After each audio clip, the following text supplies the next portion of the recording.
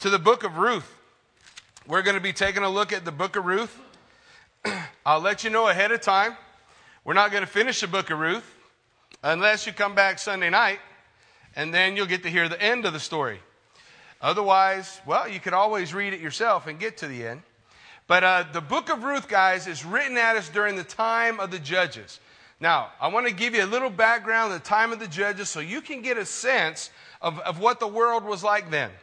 You see, times would be really good, and the children of Israel would forget about God.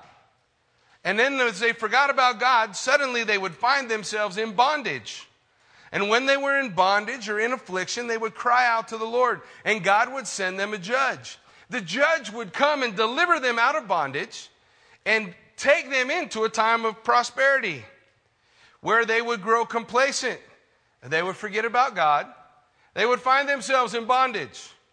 And then the Lord would give them a judge to deliver them out of bondage, and they would enter into a time of prosperity, which time they would become complacent, and then they would forget about God, and then they would, you guys see a pattern, right? Okay, the entire book of Judges can be summed up in chapter 21, verse 25. It says, "In those days there was no king in Israel, and everyone did what was right in his own eyes." When you have that kind of a mindset and we're facing the issues that we face in each of our day-to-day life, the storms that come, the challenges, the trials, when we have no king in our life and we're just doing what's right in our own eyes, the book of Proverbs says there's a way that seems right to a man, but the end thereof is death. It's God that knows how to get through the minefield of life, right? It's God who knows where to put our right foot and our left foot and how to guide us through the challenges that lay before us. During the time of the Judges, people weren't doing that. I don't know how different we are today. It's much easier for us, especially in the United States, isn't it? If there's a challenge to look at the checkbook and see if we got enough to take care of it. Or if we face an illness, to our first thought, go to the doctor and seek him. And we have all these things right at our fingertips because life is good, right? We're prosperous. Things are going well. So as we consider, as we go through the book of Ruth, Ruth is written during that time. But it's written to us as a gem, as something that should stand out to us and say, look at what God is able to do with our lives. Listen, Jesus made us all a promise, and I bet most of us don't have it on our refrigerator. Jesus said, in this world you will have tribulation. Nobody has that one posted. We don't put that up or frame it and put it on the wall of the house. But Jesus told us in this world we would have tribulation. But what else did he say? But be of good cheer, for I have overcome the world. Listen, what Jesus promises us is a life in which we will face challenges. A life in which we will face the storms. A life in which we'll face heartache. He never promises us that it's going to be easy when we put our hand in his.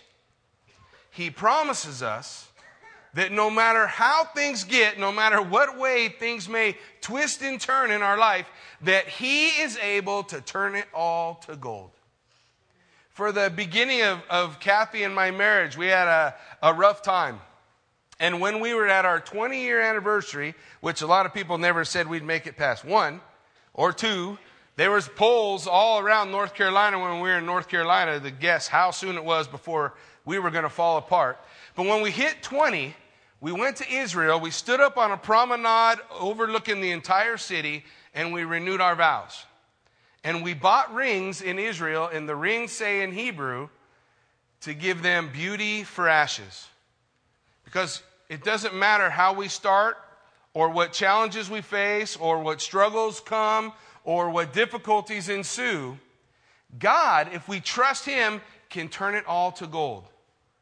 Folks, the Bible tells us one story, Genesis to Revelation, God's redemption of man. How God is able to redeem. How you plug any God into any situation and everything changes, doesn't it? Everything changes when we do that. And that's what we read in the book of Ruth. Well, let's take a look. We got a long way to go and a short time to get there. So, Ruth chapter 1, verse 1. Here we go. Now it came to pass in the days when the judges ruled that there was a famine in the land. Listen, this is such an important thing for us to grasp, because in my life, every time a challenge or a struggle would come, every time I would face affliction, I thought God was mad at me. And that because God was mad at me, this was my punishment. I didn't do right today. I didn't read my Bible enough, or I hadn't prayed, or I had sinned, I had done something wrong. And so now I have to face the inevitable beating that God will give. Folks, we need to realize that wrath of God against sin was poured out on Jesus Christ at the cross. There is now therefore no condemnation to those who are in Christ Jesus our Lord. We are not being punished. What God is doing is He recognizes how we work, right? Remember the book of Judges? When did the people come to the Lord? In affliction, right? It's in the furnace of affliction that we draw near to the Lord. That's how we're made. That's how we're made. I mean, it's just the way we tick. When times are tough, we draw near to the Lord. When times are good, we tend to drift. So the Lord said in the Word, this is how you'll know if you're drifting away from me. I will not send the rain, and a famine will come. The famine wasn't punishment. You've done wrong again, and I need to punish you. The famine was God calling out, hey guys, you're forgetting me. All you have to do is look up, here I am. And they look up, cry out to the Lord, and God would deliver them. Isn't that what He did all throughout the book of Judges? So the famine that they face in the promised land is always a signal to look to the Lord, that we're drifting from the Lord. And so there's a famine in the land, and a certain man of Bethlehem, Judah, began to dwell in the country of Moab, he and his wife and his 2 sons. Now we're going to do have a little fun with some Hebrew today, and looking at some of the meanings of some of these names. For example, I'm sure many of you know Bethlehem is the house of bread. And Judah means praise. So when we talk about Bethlehem, Judah, we talk about the house of bread in the land of praise. So we have a family living in the house of bread in the land of praise, and there's a famine. You ever been right where God wants you to be? In the place where you ought to be, in the promised land, in the house of bread, in the land of praise, and just felt distant? Just felt like something's not clicking, something is missing? When we get that way, it's God. He's waving His hands. Maybe we've gotten busy about the job. Maybe we've gotten busy about accumulating things, building up stuff. All those things that we can get focused on and forget about the Lord. If we're feeling empty, if we're feeling disconnected, it wasn't God who moved. It was us. And so this is what's going on. Bethlehem, the house of bread, in Judah, the land of praise. He and his wife and his 2 sons go to Moab. Listen, he lifted up his eyes. He looked across the plateau, and he saw green grass in Moab.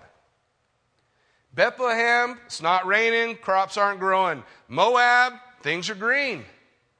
And he looks over there and he thinks the grass is greener on the other side, and that's where I ought to be. But Moab's outside of the promised land, folks. Moab was outside of the land that God gave him.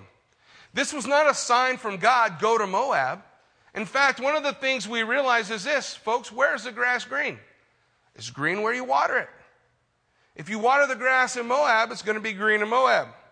If you water the grass at home, it'll be green at home. It's all about our attitude. It's all about how we want to see our surroundings. It says the name of the man was Elimelech. Elimelech means my God is king. The name of the man was Elimelech, and his wife was Naomi. Naomi means pleasant.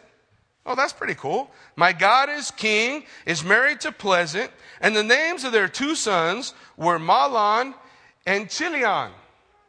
Have you ever wondered where your folks picked your name from? I wondered that for a while I was growing up. When I went to school and the teacher would say, is Jackie here? And I lift my hand and all the boys start snickering. Jackie's a girl's name. You think he knows Jackie's a girl's name? If that wasn't bad enough, I went to the Marine Corps. Let me just tell you the kind of fun they had with Jackie. Oh, they had a ball with the name. And, it was too long to try to explain to him that my dad was a big Johnny Cash fan, and he liked the song A Boy Named Sue, but instead of naming me Sue, he named me Jackie. It was okay. I made it through. Well, listen, I got nothing on Melon and Chilion. Melon and Chilion, man, I don't even know how they got through school. Listen, Melon is the oldest. When he was born, his dad named him Melon. It means sickly. Way to go, Pop. You got way down there in that list of names, right? Folks, when you're going through the Bible looking for Bible names to name your children, don't stop on Melon. Just let it go on by. But he's thinking, I got it better than Chilion, because Chilion means crybaby. So my God is king, married to Pleasant, had 2 kids who apparently he didn't like very much. He named one sickly. He named the other one crybaby. They gather together. They're in the promised land, in the land of promise, but they see green grass outside of the promised land, and he packs up his family and he moves. The Bible says in the book of Psalms, the Lord said, Moab is my washpot. Means Moab is a place of dirty water. They worshiped false gods. They sacrificed their children to gods. It's not a nice place. Do you remember how Moab got its start?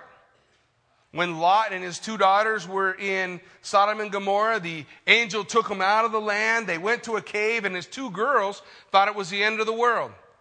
Well, they apparently brought at least one thing from home, wine. And they got their dad drunk. And the Bible says when he was so drunk that he couldn't recognize one thing from another, the older daughter lied with him. And then the next day, the younger daughter lied with him. Their children, the firstborn's name was Moab. He's the father of the Moabites. And the secondborn was Amnon. He was the father of the Ammonites. Both traditional enemies of the nation of Israel. That's where they got their beginning. Moab was cursed from the beginning. Moab's not a good place, not a safe place. But Dad, my God is king, he's not talking to the Lord. In fact, you're not going to see the Lord's name in the first 5 verses. Because all he can see is times are tough and there's green grass over there. So that's where I'm going. I'm leaving the promised land and I'm headed to Moab. So they were Ephrathites of Bethlehem, verse 2 says, Judah, and they went to the country of Moab and remained there. Now, what that little word Ephrathites means is that they were famous. They were part of a famous family in Bethlehem. And yes, it's the same Bethlehem where Jesus is going to be born. And Bethlehem really is not all that much bigger than Buell. It's around 5,000 population, small town. It's a town that has enjoyed great anonymity. Why? Because the Messiah, the Mashiach Nagid, picked that place to be born, to come and be born in the stable. Well, let's go on. It says in verse 3, then Elimelech, Naomi's husband, died, and she was left and her 2 sons. And the first thing, guys, the first thing people want to say is, well, you see, he didn't do what God wanted him to do, and so God smote him. The Bible doesn't say that. The Bible says he went to Moab, and in Moab he died. Do you realize that the consequences to our choices have an effect on us and others, don't they? I make a decision. I'm going to move my family from the promised land to outside the promised land, from the house of bread to the wash pot, from clean living to dirty water. And think about it. Elimelech, they followed the strict Jewish dietary laws. They had a certain way about how they conducted themselves in the city. And he moved to Moab where they had none of those rules. Is it so shocking that he would get sick and die? He moved from the house of bread to dirty water. And Elimelech died. Well, what's the scripture say? And it says now, he left his wife, Naomi, pleasant. She was left and her 2 sons. And they took wives of the women of Moab. The name of one was Orpah and the name of the other Ruth. And they dwelt there about 10 years. Folks, no famine lasts that long. No famine lasts for 10 years, but they stayed in that place. They were comfortable. They got comfortable in the dirty water. They got comfortable living in that land, outside of the promised land, outside of God's will. They were already in a place of complacency when they saw the green on the other side, and they went to it and they made a home. And now her 2 sons, Sickly and Crybaby, have married 2 Moabite women. They're married to Gentiles. Well, the scripture goes on to tell us now in verse 5, then both Mahlon and Chilion also died. So the woman survived her 2 sons and her husband. Again, people want to look and say, that's God's judgment. They're somewhere they're not supposed to be, but really it's a consequence of their choice. God's work in chastisement and trying to bring them to where they were supposed to be was the famine. Not to make them run away, but to make them come to Him. But isn't that what we do sometimes? When life gets hard, we face a struggle, things are a little bit rough. We got 2 choices, right? We can draw near to the Lord or we can run away. Remember the promise that Jesus gave. He didn't promise us that life would not have pain. But He did promise that He would work all things together for good to those who love God and are called according to His purpose. Right? The devil don't make that promise, folks. He promises hurt, pain, discontent, emptiness, and He'll deliver. Jesus, on the other hand, says, you're going to go through those things too. But I have the ability to give you beauty for ashes, the oil of joy for mourning, the garment of praise for the spirit of heaviness.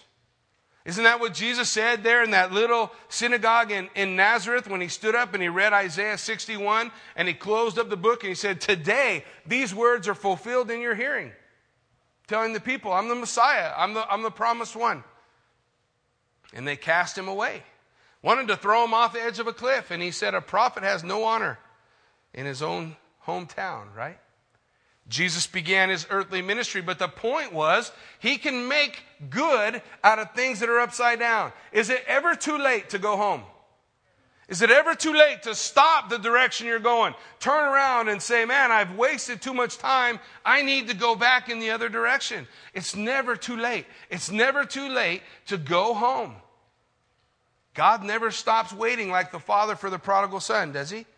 Where was He waiting for the son? Right out on the porch, right? Sitting in that rocking chair looking down the road. He knew when my son comes home, he's coming down this way. And he stayed there day by day by day, waiting until the day he saw his son coming. And then what did he do? He runs over to him and throws his arm around him. My son who was dead, he's alive again. Well, here we're looking at a prodigal family out running, out lost. In verse 5, everything's gone. Her husband's gone. Her sons are gone. So in verse 6, it says, and she arose with her daughter-in-law that she might return from the country of Moab, for she had heard in the country of Moab that the Lord had visited His people by giving them bread. First time God's name's mentioned in the book of Ruth, 6th verse, and it's the covenant name of God. It's the very name of God. When you look in your Bible and you see a capital L-O-R-D, tetragrammaton, the Yahweh, it's the Y-H-V-H, the consonants of God's name. She uses the very name of God and she's realizing, hey, there's bread back home. Remember when the prodigal son was in the pig pen? There came a point where he realized, the servants in my father's house are better treated than this. I'm going home. This is that day for Naomi. She's lost her husband. She's lost her sons. Was it God's punishment? No. But in the furnace of affliction, what do? We look to the Lord. And so in her furnace of affliction, she looked to the Lord. She wants to go home. She recognizes there's bread back home. And so in verse 7 it says, so she went out from the place where she was, and her 2 daughters-in-law went with her. They went on the way to return to the land of Judah. They're gathered together. 3 women, all bound together by what? Fellowship of suffering. Right? All 3 lost their husbands. All 3 were familiar with loss. All 3 were in a place where, man, I'm living in dirty water. I'm here in the trash can. I know there's something better for me. I know there's something better in the land of praise, in the house of bread. I need to go where God is. I want to go to the place that God wants me to be. And there I'll find rest. Even though times are rough, that's the place where God will turn it all to gold. And so they get up and they begin their journey. They begin their journey to go back. And Naomi said to her 2 daughters-in-law, "Go return each of you to your mother's house. The Lord deal kindly with you as you have dealt with the dead and with me." Now, Jewish tradition says they went 4 miles outside of Moab and then they stopped. And then Naomi says, "Guys, why are you coming with me? What can I give you? What hope do I have of establishing you? I don't even know how I'm going to feed myself." She had nothing. The land was gone. She had everything that they had sold to get to Moab. Now they're just walking away from Moab. She's going back to the promised land destitute with nothing. In our own journey with the Lord, don't we each at some point or another reach that place in our walk? We reach that place before we reach out to the Lord for salvation where we're at the rock bottom. I don't know where to go. I don't know how to fix this. I don't know how to make things better, but I know that God is the answer. When we come to that place, that's where Naomi is. But she's telling her daughters-in-law, "Hey guys, I don't have anything I can give you." So they turn to her and they say, "Surely we will return with you and with your people." Do you notice there are 2 kinds of people in the world? One who can give lip service and the other who give real service. Have you noticed that it's real easy to say with your lips the words, "I love you," or "I promise," or "I'll do this"? But it's a whole nother thing when you meet a person who, when they say it, they're going to do it. Well, we're going to see an example of that. Naomi says to them, "Turn back, my daughters. Why will you go with me? Are there still sons in my womb that they may be your husbands?" Listen, in Deuteronomy 25, there was something called the Levirate marriage. The Levirate marriage meant that a family name would never depart from the nation of Israel. If a woman was married to a man and he died without giving them children, then there would be a kin, the brother perhaps of the family, who would then take that woman as his wife to father a child for his dead brother.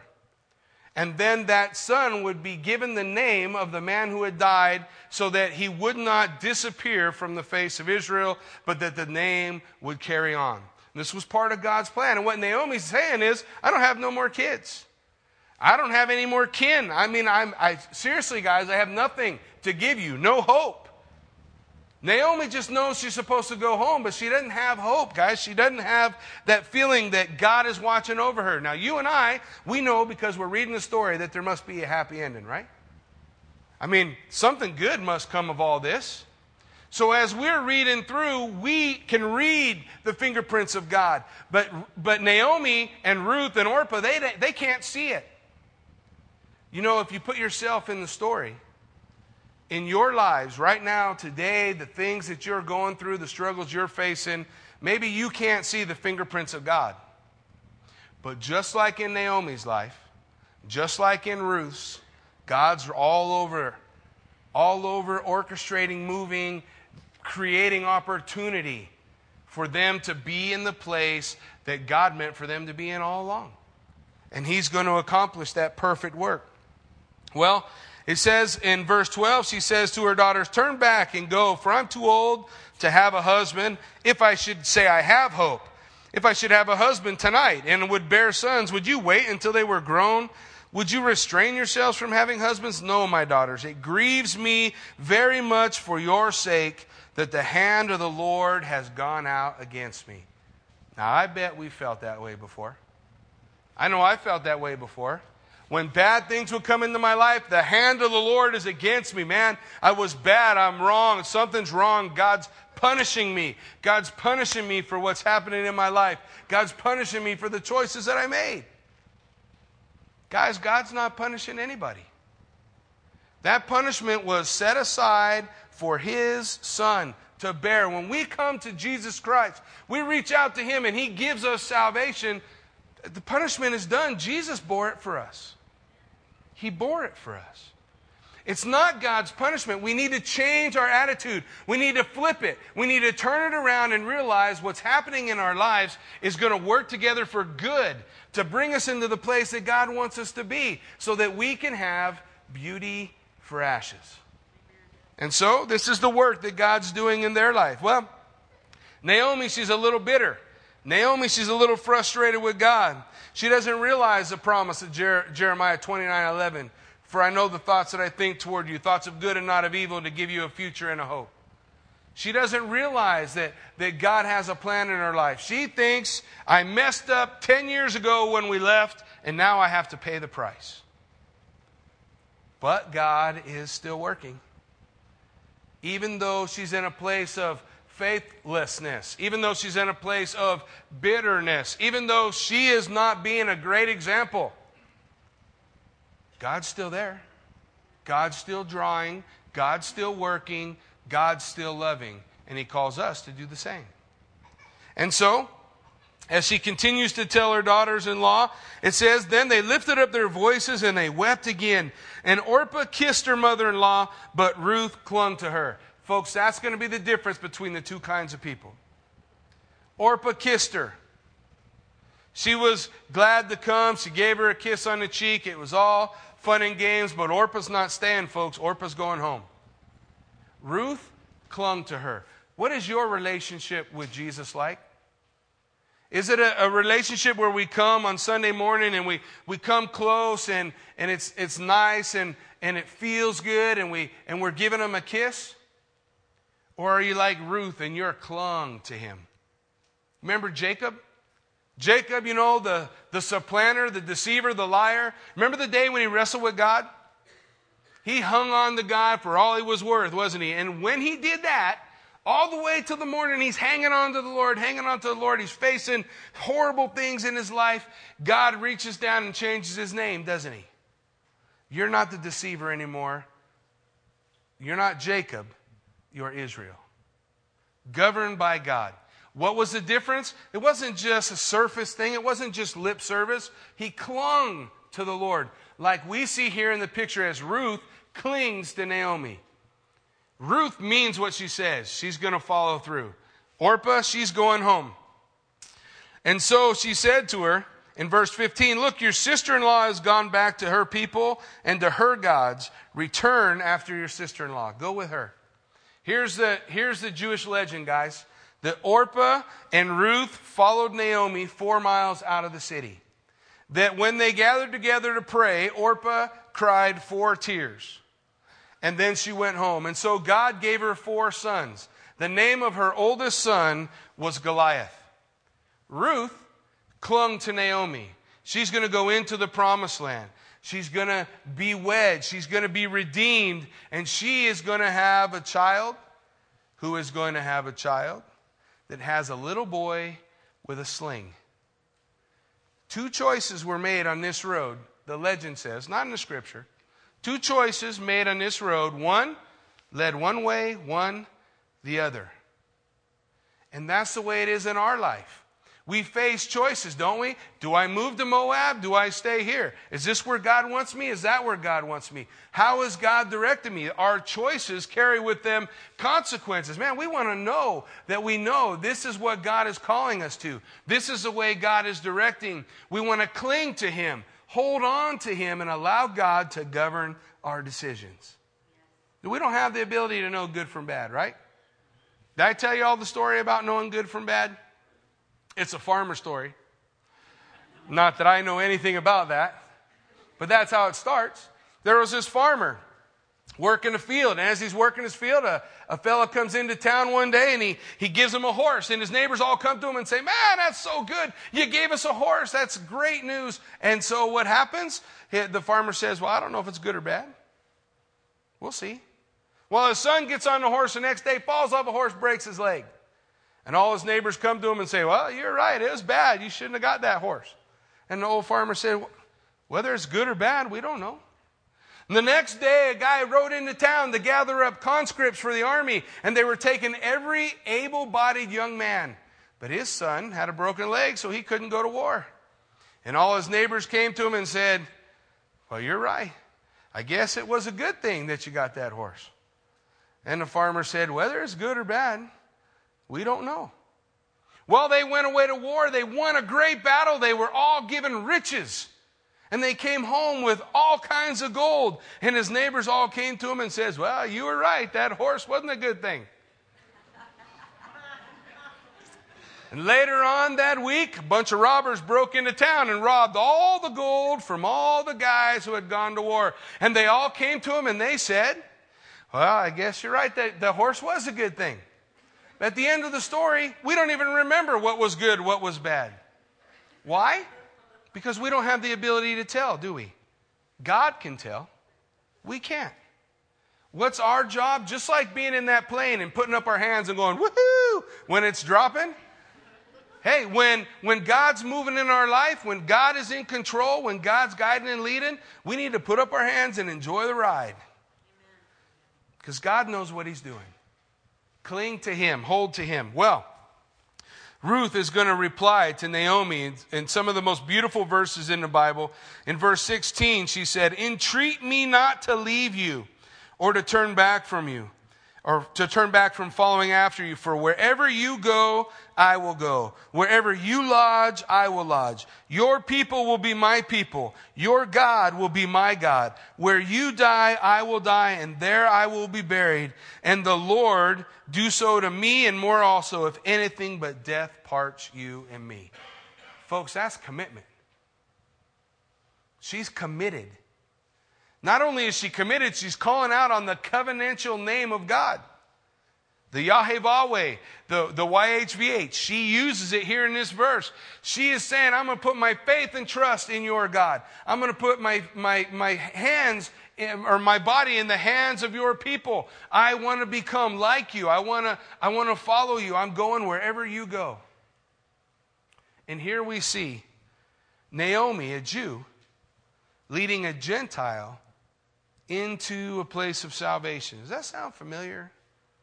Like the nation of Israel and the Lord working through the nation of Israel, and the result being the Gentiles enter into a time of salvation, the time of the Gentiles. When we read Scripture, folks, we have a tendency to read Scripture with a Greek mindset. We only see prophecy as prediction and fulfillment. We think we want to take knowledge and plug it into our heads, and that's how we grow. But for the Jewish mindset, you followed someone. You lived where they lived, like the disciples. You went wherever Jesus went. You tried to attach yourself to him. And for the Jewish mindset, prophecy is pattern. That's why you'll see teachers stop and say, this is a picture. If you stand back and look at the picture, you can see Naomi as the nation of Israel and Ruth as the church. One leading the other into a place of salvation. And well, that's what we're going to see as we continue on. Now the scripture goes on. It tells us then, I'm shrinking.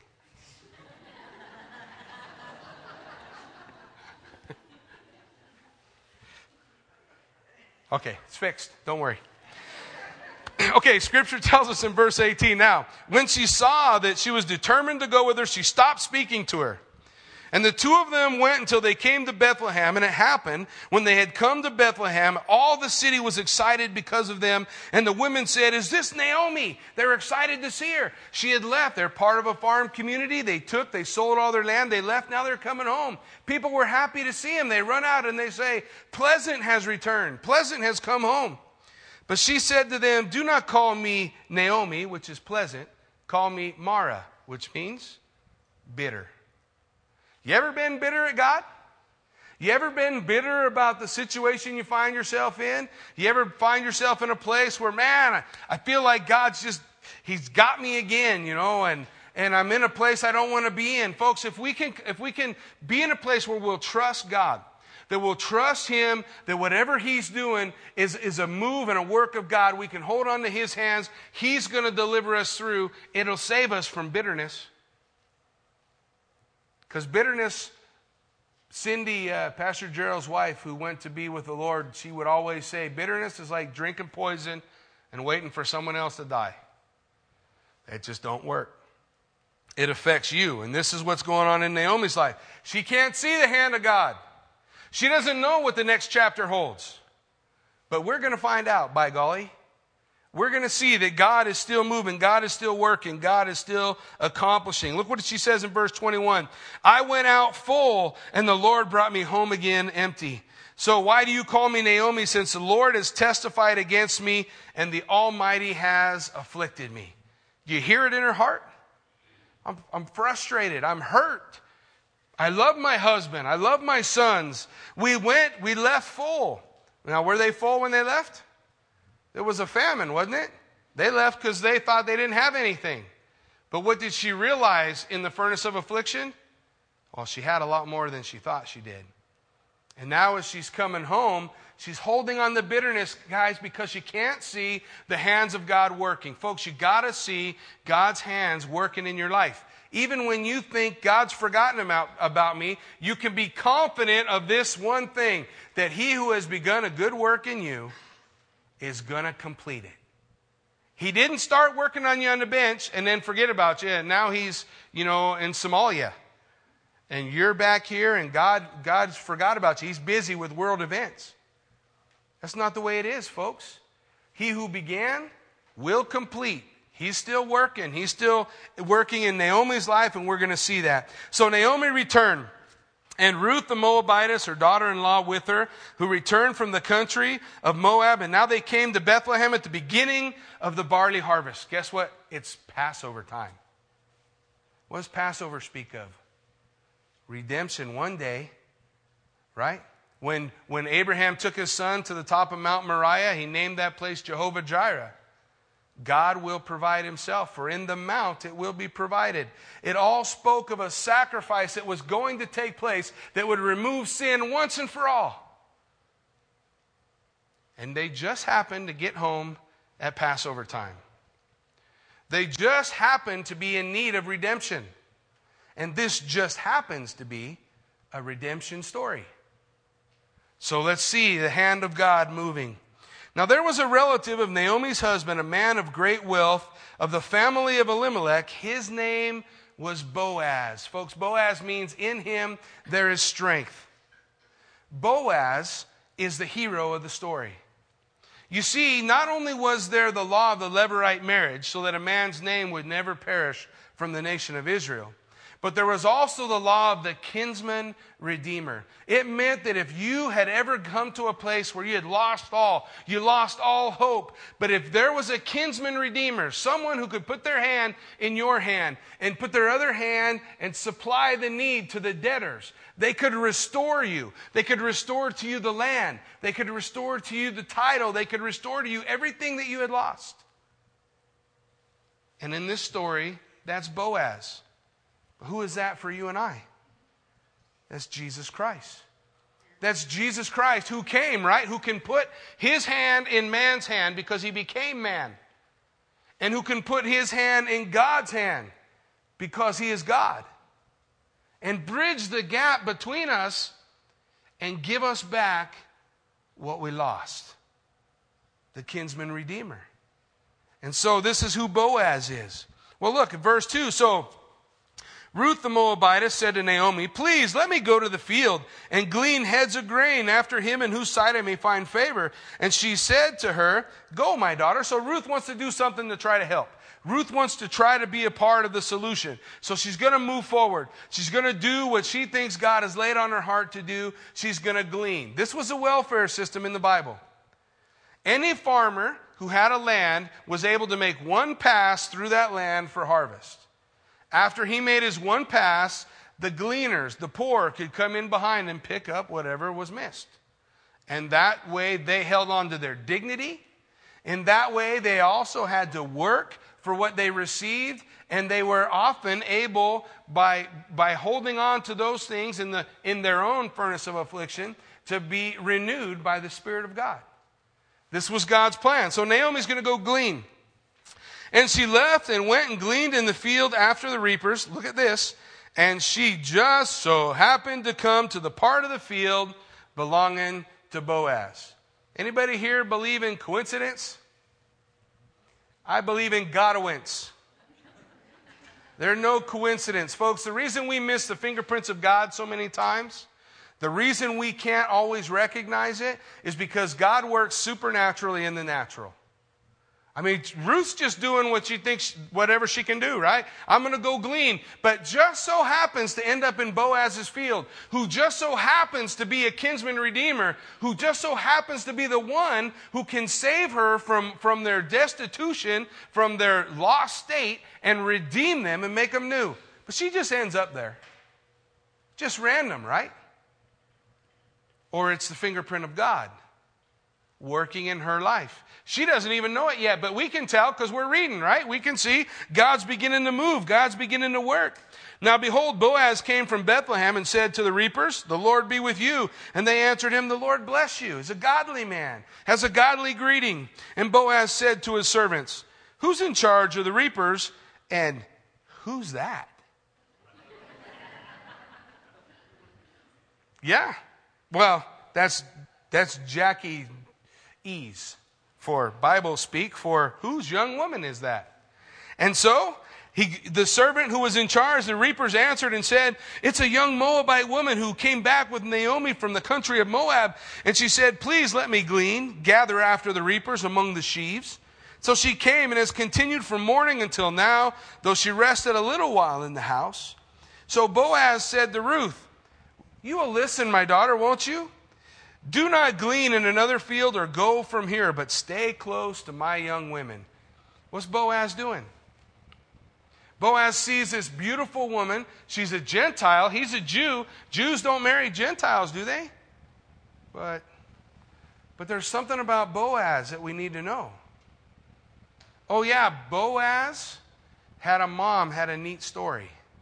You go back in the lineage of Boaz, and you come to a woman named Rahab. Oh, you remember Rahab? Gentile woman who became the bride. Ruth, a Gentile woman becoming the bride. The church, Gentile woman becoming the bride. Do we see the pattern as God works, as God moves? Well, we continue through. So Boaz says, "Stay with my young women and let your eyes be on this field which they reap, and go after them. Have I not commanded the young men won't touch you? And when you are thirsty, go to the vessels and drink what the young men have drawn." So she fell on her face, bowed down to the ground, and said to him, "Why have I found favor in your eyes, since that you have taken notice of me, since I am a foreigner? I'm a Gentile." Well, now we understand why, right? Boaz was intimately familiar with the story of Rahab, right? Mama? He had understanding of how God moved and how God worked. And so, he's offering her this grace. He treats her kindly. Boaz answered and said, "It has been fully reported to me all that you have done for your mother-in-law since the death of your husband, and how you have left your father, your mother, the land of your birth, and have come to a people whom you did not know before. So the Lord repay your work, and be a full reward be given to you by the Lord, the God of Israel, under whose wings you have come for refuge." You know, as Boaz prayed that prayer, I don't think he knew he was the answer. He didn't know yet that it was all going to come down to him and what he was able to do to redeem the family, to bring them back from the brink of despair, from a place where they had lost hope. Well, now God's moving. Now God is planning. So she said, "Let me find favor in your sight, my Lord, for you have comforted me and have spoken kindly to your maidservant, though I am not like one of your maidservants." Again, I'm a Gentile. And Boaz said to her at mealtime, "Come here, eat of the bread, and dip the piece of the bread in the wine." Bread and wine. Pattern, right? Pattern, the bread speaking of the broken body of Jesus Christ. The wine, the spilt blood. Even back in Ruth, we see the pattern being laid out as Boaz, who is a picture of Christ, the deliverer, the redeemer, takes his Gentile bride and gives to her the articles of communion that we're going to have an opportunity this morning to partake of ourselves. Well, it says, "Now when she rose up to glean, Boaz commanded his young men," check this out, "Let her glean even among the sheaves, and do not reproach her. Also let grain fall from the bundles, fall purposely for her. Leave it that she may glean, and do not rebuke her." This is what Boaz says. Jackie speak. Ruth is golden. If she wants to pick grain in front of you, let her pick grain in front of you. And when she is behind you, make sure you're dropping grain on purpose. So she's gleaning. Now, she doesn't know the difference. Usually when someone would glean and gather in that kind of a system, they would be able to gather for themselves enough for their daily bread. Maybe enough to get them through the week. But Ruth is having a banner day. She's just finding grain everywhere. Now, she doesn't know anything different. She's a Gentile. She doesn't understand how it all works. She's just working. She's just out there gathering it up. So she gleaned in the field until evening, and she beat out what she had gleaned. Hey, she didn't just pick it up. She picked it up and beat it and threshed it and got it together. And she had the grain that she was going to take, about an ephah of barley. Now, if you want to know how much an ephah is, you can listen to 40 different people argue about how big it is. Whenever I see people arguing about all the different sizes they say it is, I realize that they have no idea how big it is. They don't really have a great grasp on it. The point is, it's a bunch. It's a lot. It's instead of a little sack, she had a big sack. So Ruth has been blessed, and she took it and went into the city to her mother-in-law and saw what she had gleaned. So she brought it out and gave to her what she had kept back after she had been satisfied at lunch. And her mother-in-law said to her, "Where have you gleaned today?" Now, who's her mother-in-law? She's a Jew. She understands what gleaning's supposed to be like. You're supposed to come back with a little sack of grain, and you put it on a table, and God's provided our... She comes back with this big old heaping sack. And all of a sudden, Naomi's eyes start to open up. Where have you been today? How have you been gleaning? How is it that you've come to so much? And where did you work? Blessed be the one who took notice of you. So she told her mother-in-law with whom she had worked and said, "The man's name with whom I work today is Boaz." And just like that, hope is born. Naomi, who had lost hope, Naomi, who thought there was no hope for the family, she's going to be poor forever. God hates me. God's bitter against me. God's attacked me. God's afflicted me. That was her attitude. All of a sudden, in one day, folks, in one day, everything turns around for her. You know that the scripture says that in the evening there is sorrow, but joy comes in the morning. That's how close we are to God turning things around for us.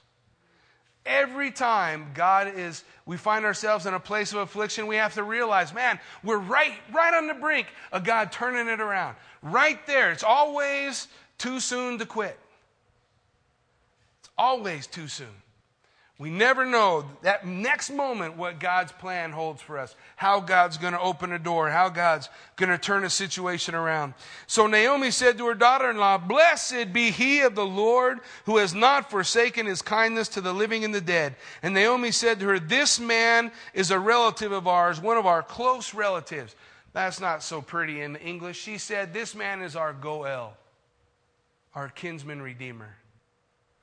This man is the one who can put his hand in our hand and redeem us out of poverty." You see the pattern?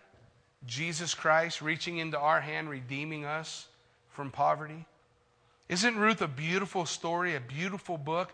The reality that God really did this in someone's life, and he really does it in our lives, and he really has done it for the church and for the nation of Israel. And you begin to see all these patterns and prophecy in the book, just waiting for us to glean and take what we need for our daily bread. Look. And then Ruth the Moabitess said, "He also said to me, 'Stay close to my young men.'" Is that what he said? This is so cool. Last thing we're going to talk about, and then we'll go into communion. This is so cool, guys, because I don't think Naomi's heart was to mess it up. But we make mistakes sometimes, don't we? Now, how do we know God's going to be moving in our life? Well, Proverbs 3, 5, and 6 tell us, "Trust in the Lord with all your heart. Lean not into your own understanding. In all your ways, acknowledge him, and he'll direct your path." And I think Naomi is doing that. I think she's trusting in the Lord. I think she just got it wrong. But you know how good God is? Even when you get it wrong, God will get it right. Isn't that so awesome? So she says, he said to stay by the young men. And Naomi said to Ruth, her daughter-in-law, it's good, my daughter, that you go out with who? The young women. Now, was Naomi there? No. But you see the fingerprints of God on the situation. You see God moving and guiding their decisions, their choices, the steps that they take. As they continue to walk out in faithfulness to God, God continues to answer all their questions. They're not going to be poor forever. They're not going to be lost forever because God wants to redeem them. And Boaz is going to do that perfect work. So she stayed close by the young women of Boaz to glean to the end of the barley harvest and the wheat harvest, and she dwelt with her mother-in-law. That one verse, 60 days just went by. Poof. Isn't that how it goes in life? Just seems like a little while ago, I was a pretty spry guy.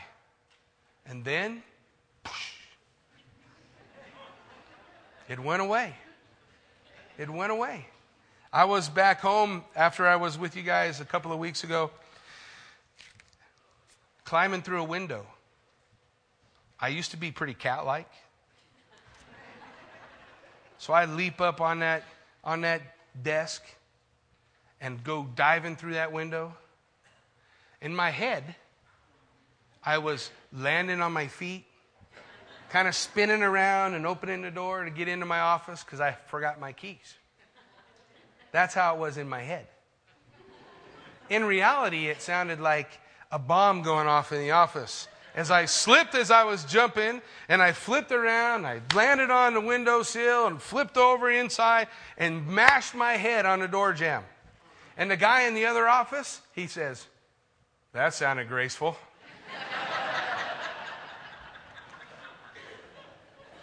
Somehow in my head, that was different. Turned out okay. Was part of what God needed to do in my life at the time. Do you realize, folks, everything, every time we fall through a window, or every time we have a great day, God's in it all.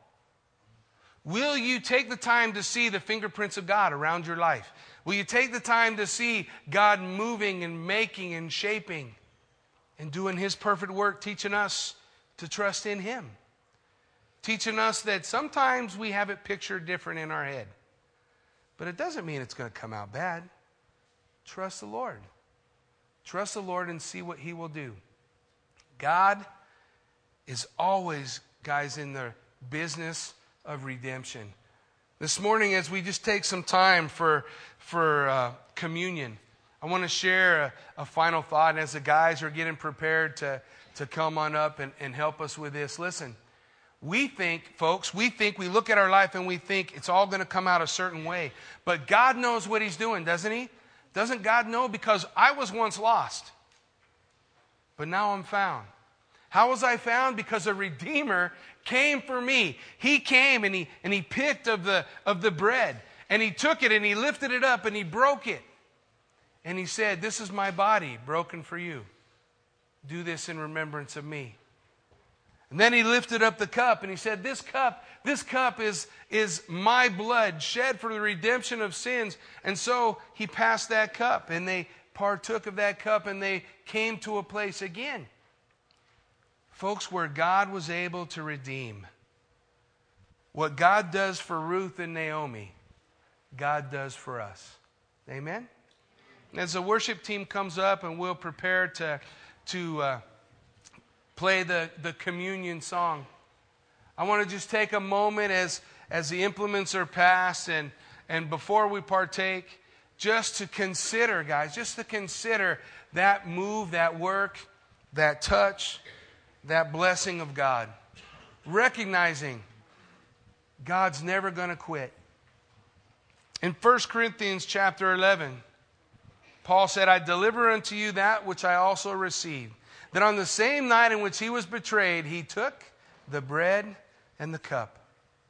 Just like Boaz took the bread and the cup. And He worked His perfect work of redemption for you and I. That's the work that Jesus Christ does. And we're just going to pause for a moment. We're going to play through this communion song, and we're going to take a moment and pray right now. And then I invite you through the song, as the song's going, as God ministers to your heart, go ahead and partake and remember what it is God has done for you.